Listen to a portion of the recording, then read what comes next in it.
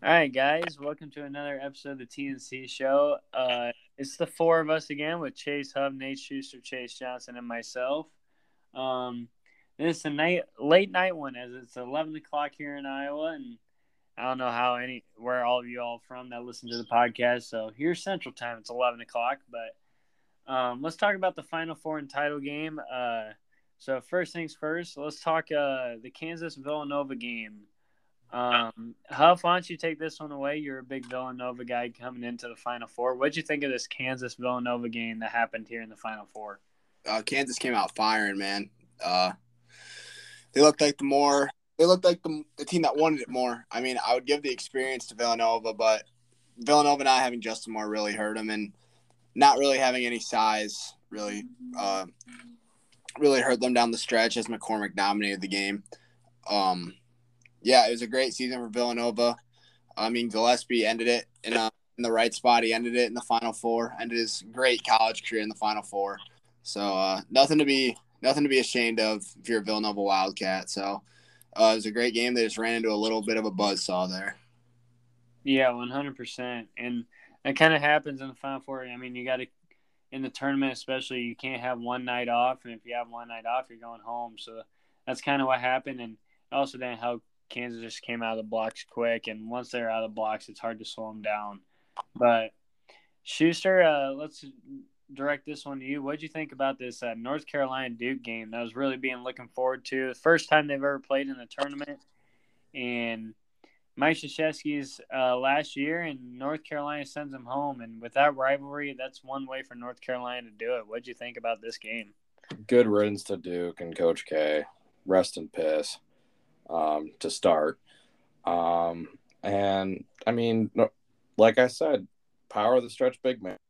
Brady Manick really made a difference in that game. Baycott dominated the glass. Didn't really do much scoring, but Caleb Love had a couple dagger threes at the end. And I don't know. Duke they had some weird defensive possessions, and you really just relied on Mark Williams for everything down to the post, and you couldn't really do that because Theo John being your backup is just terrible. So that's what I Yeah. get. John, what did you also think about this Duke North Carolina game? I thought really for Duke, Mark Williams getting in foul trouble was really the end of him. He only played 17 minutes, and then we pretty much saw Baycott take over that game on the glass, and Caleb Love and Brady Manick just made big threes when they needed to. And, yeah, I don't know. Duke was really stale on offense in the half court, pretty much relying on Banchero, and he couldn't really get it going. But, yeah, I thought Coach K honestly got out coached in that game. He kind of failed to make adjustments, and North Carolina got it done. Yeah, 100%. So moving on with the Final Four then. Can I add something to what John just said right there? Yeah, go ahead. I really think Coach K has been getting out coached by almost every coach the last few years. Like, it's really showing. Like, I think you made a really good point saying that because he really doesn't do much in terms of X's and O's anymore. He just gets 5-star guys that'll leave in a year. That's my opinion. So, yeah, I agree with you on that. And even if you look in the huddles, during the timeouts of Duke, it seems like all the assistant coaches are drawing stuff up, talking to players, and honestly, Coach K just kind of stands in the background. That's what at least. And that's why they're the reason that they struggle with X and O's is because the assistant coaches are doing it. And there's a reason why they're assistant coaches, because they're not good enough to actually be a head coach. And Coach K was just riding on the fact that his name is Krzyzewski towards the end of his coaching career. That's understandable, and you can kind of tell at the end of his career he was pretty burnt out. So that's the same with Roy Williams. I mean, Hubert Davis just made the Final Four with national title runner-up with the exact same roster outside of Brady Manick that they had last season. So maybe Duke will blow up next year, but maybe they'll win the title. But I think he held them back from their true potential. Very well could be a possibility. Very well. But with that, North Carolina gets the win. Kansas gets the win. They meet here in the title game, and we just got done watching it, and what a hell of a game. I mean, first off, Kansas comes out of the blocks. Looks like they're about to really take control of the game, and then North Carolina just storms back. Kansas goes scoreless. North Carolina has a big 15-point lead at halftime, and here comes Kansas in the second half and makes it a game and ends up winning the ball game. And really, it kind of probably one of the better championship games I've seen besides like Villanova, North Carolina with Chris Jenkins obviously hitting that game winner. I mean, that's one of the top championship games I've ever watched, but this is definitely one for the books, if I had to say. What do you think about that, Huff? I thought it was an amazing game. Just the up and downs of the game. Kansas came out of the blocks early, like you said. Abaji hit an early three, and then they established McCormick early, and then Hubert Davis really made some adjustments and got the inside-out game going. They were getting a bunch of second-chance opportunities and taking advantage of them, and that's what really held them back in the second half. Kansas really focused on the defensive glass in the second half, and they made the right plays. And UNC, I really think, shot themselves out of the second half. I think they took some dumb shots early, and it allowed Kansas to get out on the run, which is what they do best. So, yeah, it was a great game. Congratulations to the Big 12. Big 12, baby, represent back-to-back years. But I thought it was a great overall championship game. Yeah, without a doubt. Definitely without a doubt. And with that being said, John, why don't you talk about your play you had for tonight? Yeah, so the bet I had tonight, I really liked Kansas to win this game, but I didn't want to take them -4, especially at the -110 odds. So I was kind of just perusing FanDuel, and I came across Kansas to win by 1-10 at +172 odds. And to me, that's an absolute steal because I think everyone knew this game was going to be somewhat close. And like I said, I liked Kansas to win. And, yeah, cash it, baby. Yeah, definitely. It's actually kind of surprising to me those were the odds because you're given the 1 to 4 points. But, like, really those are, like, how do I want to say it? Like, they're pretty much betting that the 1 to 4 was going to happen more than likely than the 4 to 10. That's why those odds were so boosted, I guess, which is kind of weird to me. Well, I think they're like trying to consider the possibility of a blowout, but I think everyone knew that this was going to be close. Almost every national title game is. Which you love to see. Yeah. Absolutely love to see. And I really got nothing else to say on it. Huff really hit the spot on the game. Schuster, do you have anything to add for this title game? I'm actually going to disagree with what Huff said. I think this game was absolutely horrendous. I mean, it was close, but it was ugly. I mean, if you look at these shooting stats, I mean, granted, the posts played really good, but the guards absolutely mucked this game up. The only guard that actually played any good, in my opinion, was Remy Martin, and that's why Kansas won. I mean, you're looking at, I don't see a single guard outside of Martin that shot over 50%, and you had Love and Davis shoot like 10 of 50. Like, it was just bad basketball, and I guess that's how Carolina plays, and they controlled the pace for the first half, but I don't know. It was a good game, but it wasn't a pretty game. And I'm an NBA guy to begin with. So, Schuster, I'm not saying it was a great game by both teams. I'm just saying it was a very entertaining. Oh yeah, it was entertaining, but God, it was ugly. I thought the post played well. Baycott shot his free throws well. He rebounded well. Yeah, the post played well, but I mean, there was only 2 or 3. Like even Manick didn't get enough looks to me, and Baycott really only went 3 for 13. Like, if he doesn't make his free throws though, the game's not even close. He shot the ball well from the free throw line. Yeah, and I guess I'm kind of just pissed off because I had -4, and Agbashi goes 3 for 8. Player of the year candidate from the line, just absolutely atrocious. UNC played 4. Thank you, DeJuan. Those free throws were beyond me. 3 for 8. What is he shooting on the year for the free throw line? I'm looking right now, but then we can move on. But I'm surprised CJ doesn't know that. 77%. Yeah, I'm not just gonna know that at the top of my head. Dude, you love Ochai, man. I figured you knew his percent. I know. I hope Sheba gets player of the year now because of that game. He should. Yeah. Just a race. But game Congrats was close. to Devon Harris for losing me $15 and winning a national title all this time. Going 1 for 5. Hey, the game was close. It was entertaining. That's what the people want to see. It's better than a 20-point blowout. Better than last year's Natty. Yeah. It was Yeah, good. That was Baylor good for my wallet, rocks. though. That was good for my wallet. And fair enough. But I got a question for you guys. What do we think about Kansas's depth? Oh my gosh, man. Remy played well. I'll admit it. Other than that, though, Lightfoot's a liability out there, dude. Realistically, you could say with this game that Remy Martin is just a starter that comes off the bench. Exactly. He is. No, he is. And DeJuan He Harris is a definitely bench is. player. Yeah, no, that's true. They do I that. just think Bill Self does that because he wants bench scoring. He wants to be able to rotate and realize that this guy can be alpha dog when he's on the court, and then Ochai and Braun and McCormick can do their thing when Remy's off the court. Exactly. DeJuan's a good player, though. Like, he's a good starting point guard. Like, he's really not going to kill you, and he just kind of, does the job. Only time he kills you is when he makes threes like he did in the Final Four game in the semis. Or if he steps out of bounds. Yeah, I was waiting for that. Asshole. I hope he gets roofied tonight at the bar. Fuck. Jeez. Dude, that's just unbelievable. I take that back, but I'm livid at him. Dude, how do you not know where you're on the court? Like, he had like 5 feet to the left. Dude, he stepped out not only once but 2 or 3 times.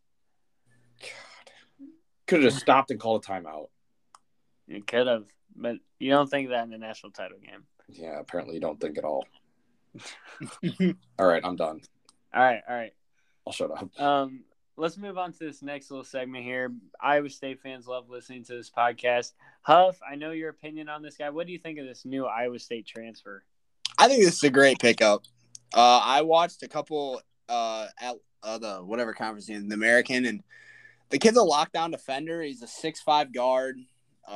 He can defend the wing. He can even defend the post a little bit. He struggles shooting, but he fits right into our scheme. Defense, and he's a very versatile player on offense. He can get to the rim, and he's from Chicago, so him and his buddy Tyrese Hunter will be able to play together next year, which I saw in his Q&A, which he's very excited about. I think this is a great pickup for Iowa State. I think he'll fit in really, really well, and I hope he gives us some great minutes next year. Yeah, without a doubt. Schuster, John, do you have anything to add on this guy? John, you go first. I mean, we had 3 scholarships to fill via the transfer portal. And, I mean, this guy's, he's a redshirt freshman, so he's got 3 more years of eligibility. I think it's a good get for us, especially, like, for the future, if we want him and Tyrese to be our backcourt. But he does a little bit of everything. And I think, like Huff said, if he can, get a consistent jump shot, because that's really what Iowa State needs. So, hopefully in our other 2 transfer gets, 1, we get a big man, and 2, we get like a knockdown shooter. That's my wish list, but I'm pretty happy with getting Jeremiah Williams. And by the way, for all you listening, this guy that we're talking about, his name's Jeremiah Williams. He transferred from Temple. Yep. Thoughts, Schuster? I think he fits perfectly with Iowa State. Exactly what we need. Another wing that's a streaky shooter. I'm kidding. I think he's good. I think he'll be a good replacement for Isaiah. I mean, you get him in the building for hopefully 3 to 4 more years, but I don't know. I'm with Johnson. I think they need at least 1 more post. I think they're hoping that a guy like Eli King or Demarion Watson or even Lipsy could be a shooter coming in. So I would really look for them to add 2 posts in the portal, because I don't know how you go into next season with best case scenario, Robert Jones being your backup 5-man. So I'm starting 5-man. No, best case he'd be backup, because we would go, whoever the guy who just transferred out of the Ohio Valley. I think he's a Morehead State kid. Broom? Yeah, sounds right. We could get him. That would be amazing. He's a stud. Yeah, but we just need somebody that can shoot from the elbows, because that's where most of our offenses run out of. And you can't have guys like that who can't shoot standing on the elbow, because it'll just muck up the paint and make it hard to score. So, What do you think about Jazz Kuntz coming back? He's a 4-man. Yeah. Yeah, no, I know. I'm just No, saying it's good. Like we need somebody that can shoot. He can shoot. He needs to shoot more probably, but yeah, it's hard for him to get his shot off though, low key. I think it just needs to be. I mean, next year, another year comfortable in the offense. Ball might move a little quicker. I mean, Isaiah was really ball dominant. He took a lot of dribbles in this offense and kind of slowed everything up, if I'm going to be respectfully honest here. So maybe these guys will snap it around faster and maybe play with this North Carolina team where you're getting guys like Brady Manick, who could be like Aljaz Kuntz could be similar to that role. So Yeah, 100% would agree. oh yeah, sorry, I said that wrong. No, you're all right, but that's really all we got for Iowa State transfers. And nothing's really happened yet, nothing crazy. But transfer portal though there's a lot that's kind of happening. I mean, we got names in there like Brandon Murray, Terrence Shannon, Brazile, however you say his name. Yep. He committed to Arkansas, but was from Missouri, I believe. Yep. And then you got that Fardaz Amakak, if you know that guy from Utah Valley. He's also in the transfer portal. I mean, there's some big names that have put themselves out there. And it's every year. Like Adam Miller, Devin Carter from South Carolina. Like, I mean, these guys are good. But the one thing that we like to talk about, I mean, first off, like South Carolina, LSU, Murray State, I mean, these guys have cleared house. Like, it is insane. If we want to talk about clearing house, LSU. Yeah, one player on their roster right now. Exactly. Yeah, and I mean, Murray State's not much better.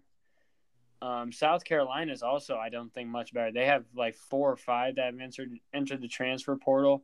This is just crazy, and this is the conversation we get back to, how it's, I mean, free agency and people can just leave whenever, like it causes, I don't necessarily know if it causes problems, but it's almost, I feel like it's almost too much leeway, if that makes sense. What would you guys say? I'd like to say something. I think all 3 of those situations are very different. So with the LSU situation, they're probably going to be ineligible from the tournament for at least 2 seasons. So I don't think you can really punish those kids for leaving. I would stay. Would you stay to go be a rebuilding team that's probably not going to get any good recruits for 2 years, and they'll probably be bottom feeders in the SEC? I would. You got a point. And then South Carolina and Murray State, I mean, Steve's probably going in there trying to start fresh. And they just came off a good season, and some of those kids are probably thinking, I could probably shine somewhere else in a bigger school. And honestly, it might be better for Steve if you can just say, I came in here with my guys and I'm going to do it my way, you know? Maybe those guys don't want to be a part of that. And Yeah. I really don't know what the deal is with South Carolina, but, I mean, they weren't exactly very good last year either. And that's really not that many guys to leave because, I mean, Iowa State's got 3, maybe 4, and we made the Sweet 16. So I guess it's – The key though is how good these guys are. oh, yeah. Some of those Murray State kids average like 2 points a game. Well, I'm saying, but like these South Carolina guys, like it was their best players leaving. Oh, okay. And like LSU, I mean, well, obviously it's their best players and some of their not so well players, considering only 1 player's left on the roster. It's just crazy. I mean, this guy from Murray State averaged 18 a game plus 8 rebounds a game. KJ Williams, he's just nuts. You know what I mean? Back to that South Carolina. I'm pretty sure Frank Martin got fired, so I think that's a big reason why a lot of them are leaving. Oh, well, that's same at LSU though too. Also, was that coaching change And the sanctions. Yeah. It's unbelievable how fast things can change, and it's like it is kind of like NFL and NBA free agency. I mean, every year in college basketball, there's new big names everywhere. Kind of makes it fun though. Yeah, it does. Yeah. And I will say this: sometimes it's the best thing for the player. Sometimes it's the worst thing. I mean, Johnny Juzang is a great example. Brady Manick is also another great example. Great idea to transfer away. Other times you have people transfer and it turns into, well, nothing really, basically. I got a question for you, Taman. Yeah. What would you say Joe Yusufu's transfer? You think that's a successful transfer? bench player on a national title team. Going from mid-major Drake. Yeah.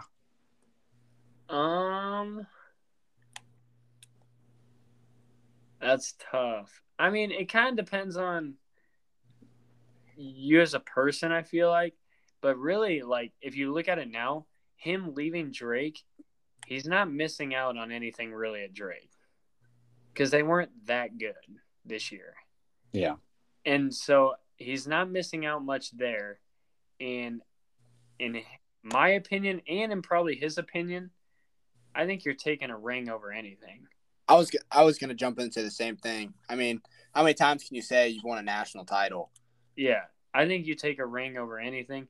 And even if he didn't even like play, I mean, he did contribute midway through the season with injuries and stuff, and actually did get some quality minutes. And I know it's probably not like the minutes he wanted, like especially with like tournament time and stuff coming around. But I mean, you're part of a championship team, and you always have that behind you, I guess. So I think you take that. That's just my opinion, though. Because I would agree with that. And I also think he'll probably be in the rotation next year if he decides to stay. But he could also transfer again. But Martin's going to be gone. And he played well, though. I think Yusuf played well when he got the chances. Yeah, you really wonder what the issue was there. But they didn't really play any of their freshman guards or players in general that year. They were all veterans. Yeah, and it's hard to play everybody when you have that many veterans. Yeah, they're really deep. Yeah, exactly. So, well, Huff, let's move on to your little segment here. You got about 3-4 minute talk. What's your talk here on the Masters? Just kind of talk over it with Tiger Woods and your picks quick. So this is the best tournament of the year for all you golf fans. Wednesday, the par 3 challenge starts. Amazing course, and the GOAT's back, Tiger Woods. I mean, as a sports geek, I am. Just seeing Tiger Woods back on the course is going to be something amazing to watch. And it's going to be spectacular to see him tee off on Thursday morning. So I'm super excited. The field's stacked this year, like always.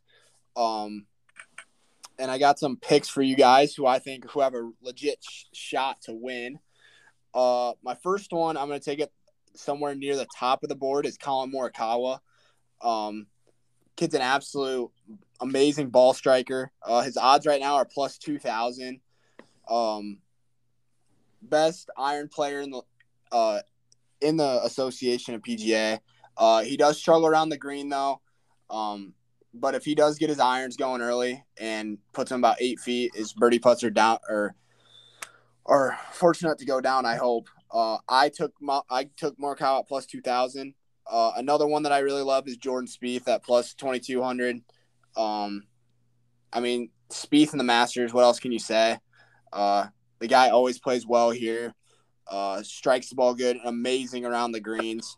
It's hard to not bet Spieth. And then two guys that I'll take down at the bottom, like towards the middle of the range. One of them is Adam Scott at plus 5,500. The guy's just absolutely turned on his putter this year. A great iron player, great driver of the ball.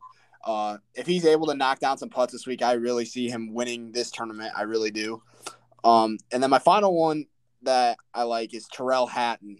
Some of you guys that listen to this podcast probably don't really know who he is, but he has a great course history here.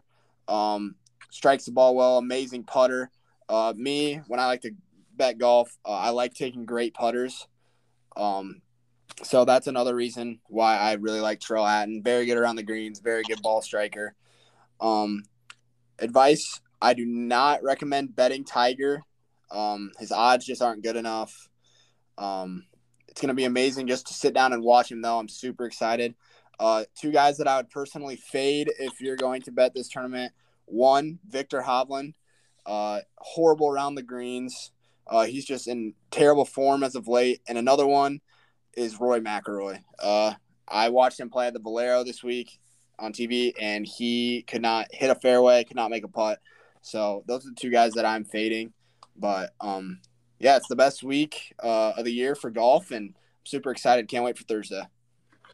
Yeah, that's coming from the man himself, the golf expert, the guy who knows it all. So that's good stuff there from Huff, and we appreciate it.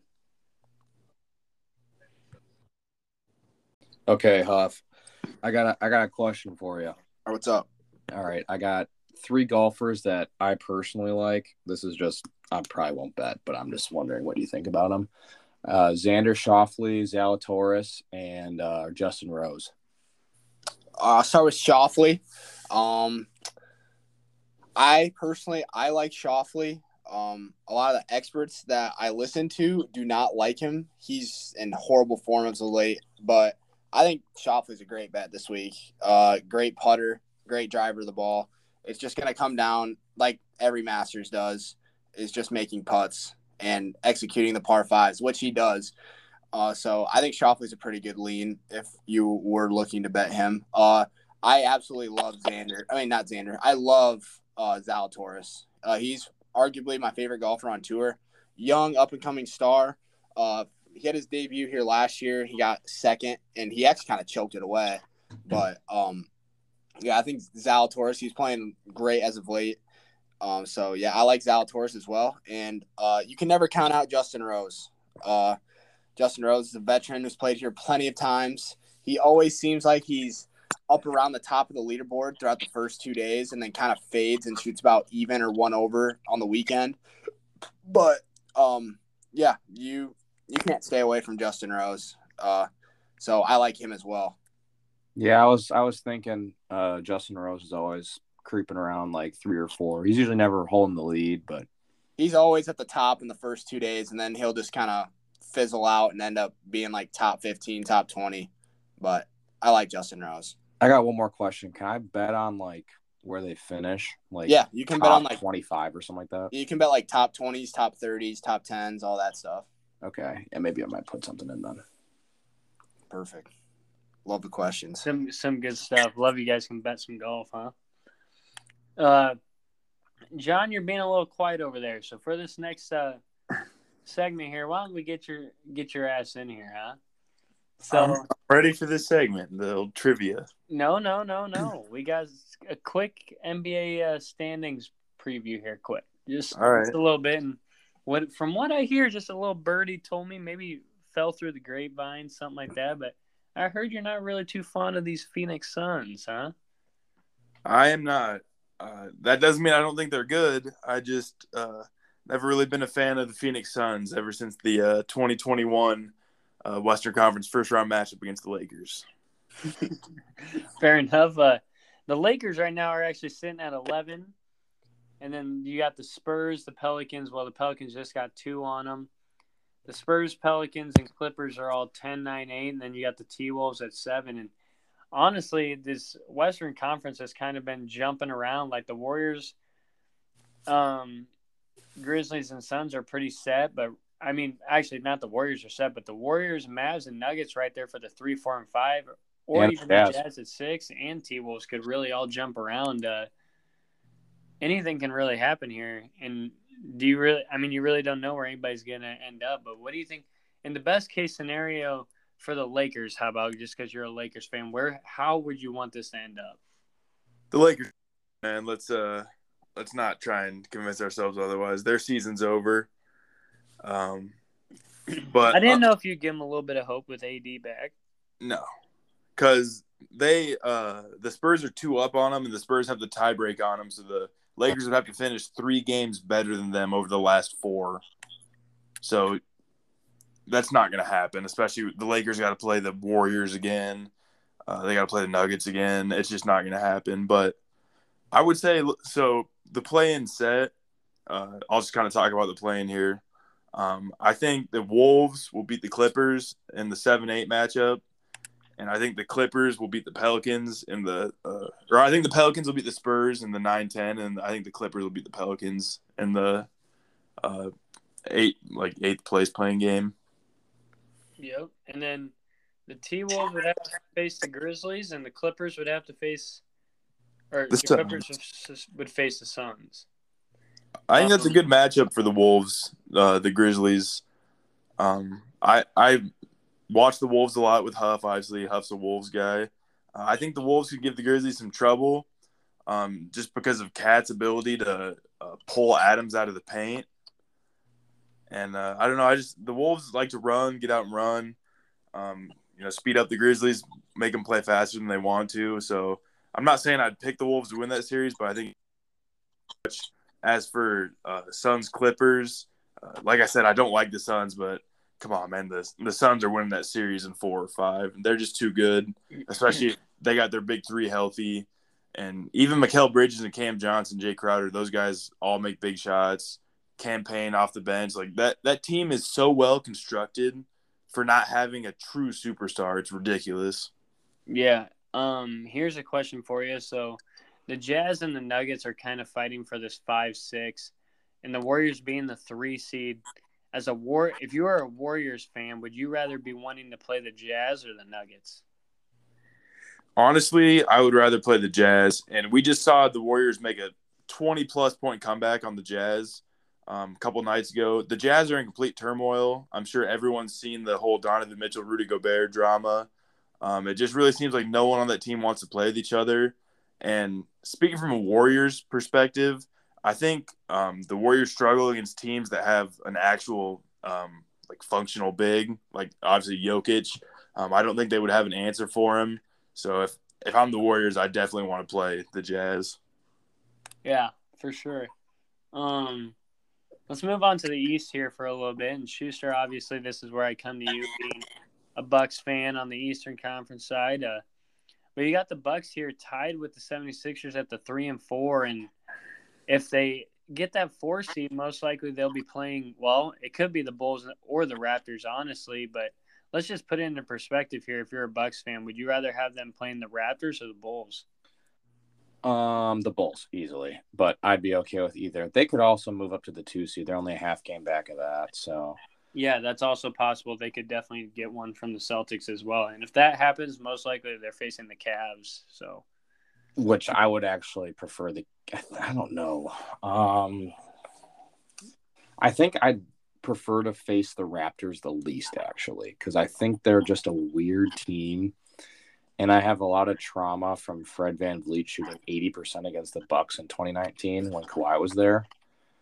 Yeah. So that was a thing. But honestly, I'd be okay with anything. I'm not really too worried as a Bucks fan. They'll probably make the finals. Here's a question. So the 7 and 10 playing the play-in, correct?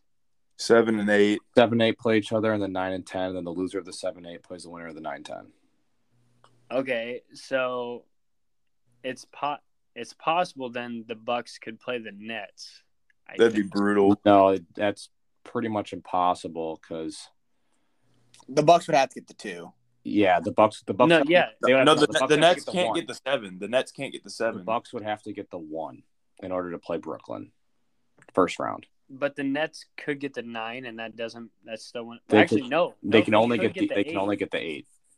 Oh, yep, you're right. Yeah, they can get the 8. The winner of the 7-8 automatically gets the 7. Okay, so you would be in the clear then. I'm not. Wait. I would actually. I'd rather face Brooklyn. So what if Brooklyn got the 8 and then played in that playing game and got the 7? That's not how that works, man. It's impossible. Oh, okay. I didn't know if that's how it worked. Okay, so you're in the clear then. You don't have to even worry about Brooklyn as a Bucks fan. Yeah, I'm happy with the way that's looking right now because you're most like. I mean, one of these 3 teams is going to be bounced: Hawks, Cavs, or Brooklyn, and one of those teams is going to have to play Miami. And honestly, I wouldn't be surprised if Miami gets bounced first round, just because they got some shit going on with them too.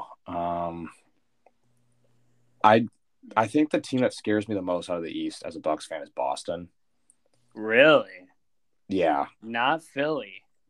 No, the Bucks just came back on Philly and played like absolute garbage. And it was on the road too. I mean, and Harden played his best game as a 76er. Like, I'm not really too worried about them. How far do you think Brooklyn makes it in this? They got to make it first, man. I don't think they make it. I think they'll probably beat Charlotte, and then I think Atlanta will beat Cleveland, and then I think Cleveland will beat Brooklyn. I think that's how this is going to end up. Yeah, I mean, I don't know. You just can't count. Yeah, I know. Cleveland's got too much size, dude. Yeah, you got a point. Jared Allen Honestly, coming back, or is he done for the year? He'll be back. It So honestly will doesn't matter if he's back or not. So will Mobley. Mobley's hurt right now. He'll be back too. dude, this NBA right now is so fun to watch, though, in my opinion. It's balanced.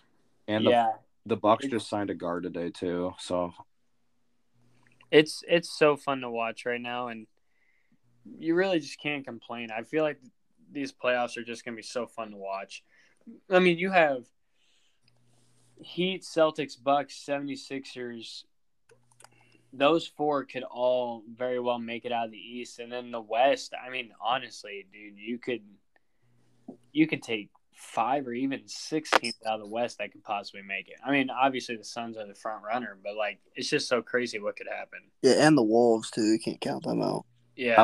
I was gonna say I will not be surprised. I think the Wolves will actually get the 6th seed. I think Utah will fall into the playoffs. You think we're gonna get the 6? I think you guys will get the. I saw a couple of actually. I don't today. even know if that's. I don't Yeah, even know. it's possible. There's 3 games left, and we're 1.5 out. And with our schedule left, we could easily win out. You have 2 more losses and 1 less win. Utah still has 4 games. Utah plays Memphis and Phoenix still, so you just gotta. And they could realistically lose 3 games out of the schedule. Yeah, I mean, I guess. I would love to not stress the play-in because as a typical Wolves fan, we would be the team. But to do you 7 and do then you lose want that 4 though, play-ins. Hub? Do you want that though? I would want to play the Warriors if I was. I'd play the Warriors. We match up so well with we match up so well with every team except Phoenix. So you would. Okay, but yeah. We just went I don't know. I think into Denver and put 135 on them. Like we'll let Jokic get his 35 and 15 or whatever, but we'll take away everyone else. I just figured you'd rather take the Grizzlies. I'd love the Grizzlies, but I would also love to not stress a play-in game because being a typical Wolves fan, we'll probably be the 7 and we'll lose both play-in games and not even make the playoffs. Yeah. So anything can happen. I got another take too. I think Dallas is going to make the NBA Finals. Wow, that's bold. I like it though. I love Luka. Yeah, that would be actually kind of boss. Out of all the teams that are currently in the playoffs right now, Dallas actually has the best defensive rating. Out of any NBA, any team but Boston actually. So and throughout the entire league. Wow. Well, we'll definitely talk about it once it really gets close. I mean, obviously there's still a few games away, but we'll talk about it once we get the full picture and give some predictions and stuff like that. But let's get to a little news segment that I came up with. I think I came up with it today, honestly, but just some little trivia for you guys. So I got trivia, 4 questions for all 3 of you. I'm going to ask the question, and if you have an answer, just say you have an answer, and then we'll hear it, and then either people can agree with you or give their own different answer as to what they think the answer is. So this one is obviously themed March Madness because it's kind of got to be, but we're going to start off with probably the easiest question. If the questions get too hard, I'll kind of have you all work together to see if you can figure out the answer. So the first question is, what is the lowest seed to win the NCAA tournament? I've got my answer. Yep. What is it? Well, I thought we're going around. No, you're good. You give your answer. If you get it right, you get it right. I'm going to say 1985, 8-seeded Villanova is my answer. You got it. I don't know how I was going to say an 8 seed too. I was going to say a 7 because I know UConn won as a 7. That was actually impressive. You knew the year, though, too, John. Yep. Yeah, that's good by you. Next question here. I'm going to first ask the question, and then if you don't know, even have a relative answer, I'll give you a couple options to choose from. So the first, I'm going to say, who has the most points in NCAA tournament history for a career? Got my answer. I got one too, but it might not be the same one. Schuster, give your answer.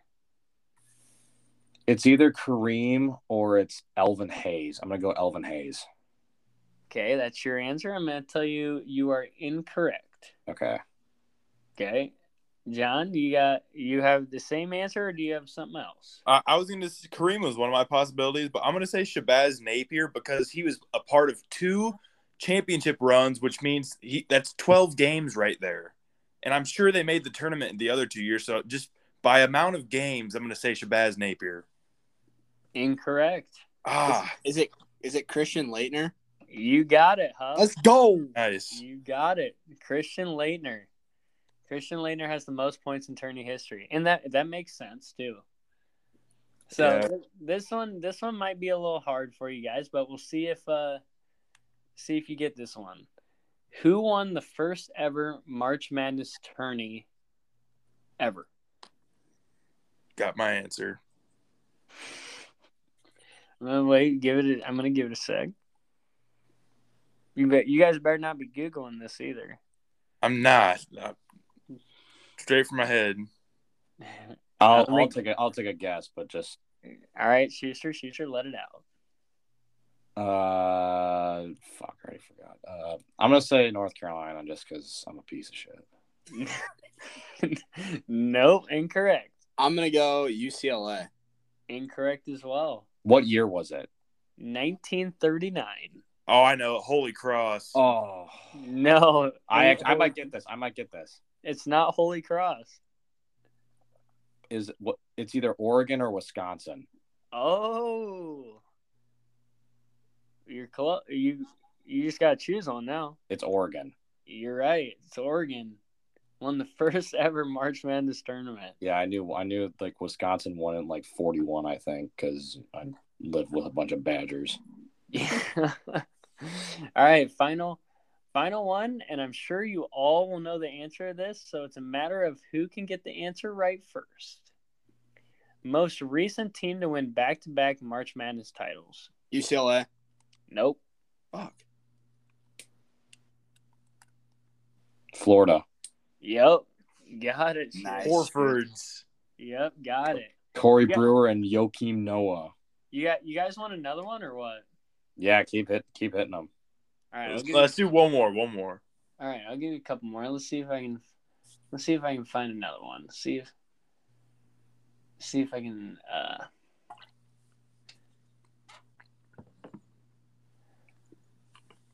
Oh, here's a good one.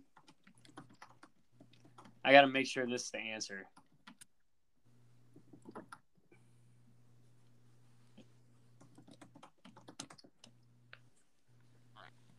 Okay.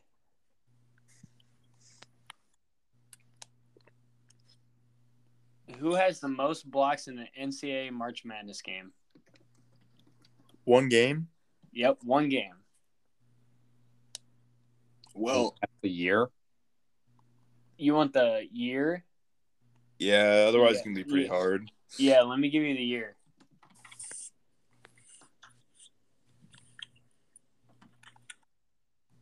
Patrick Ewing. Nope. Well. Nope. Hold Bill up. Russell. I'm going to find this. I'm going to find it. Just say.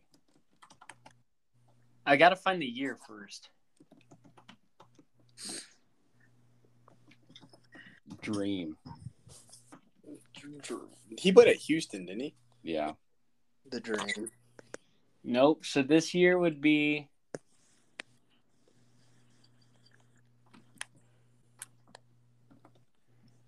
It's not Anthony Davis, is it? Okay, he was at this team for 3 years. No, it's not Anthony Davis.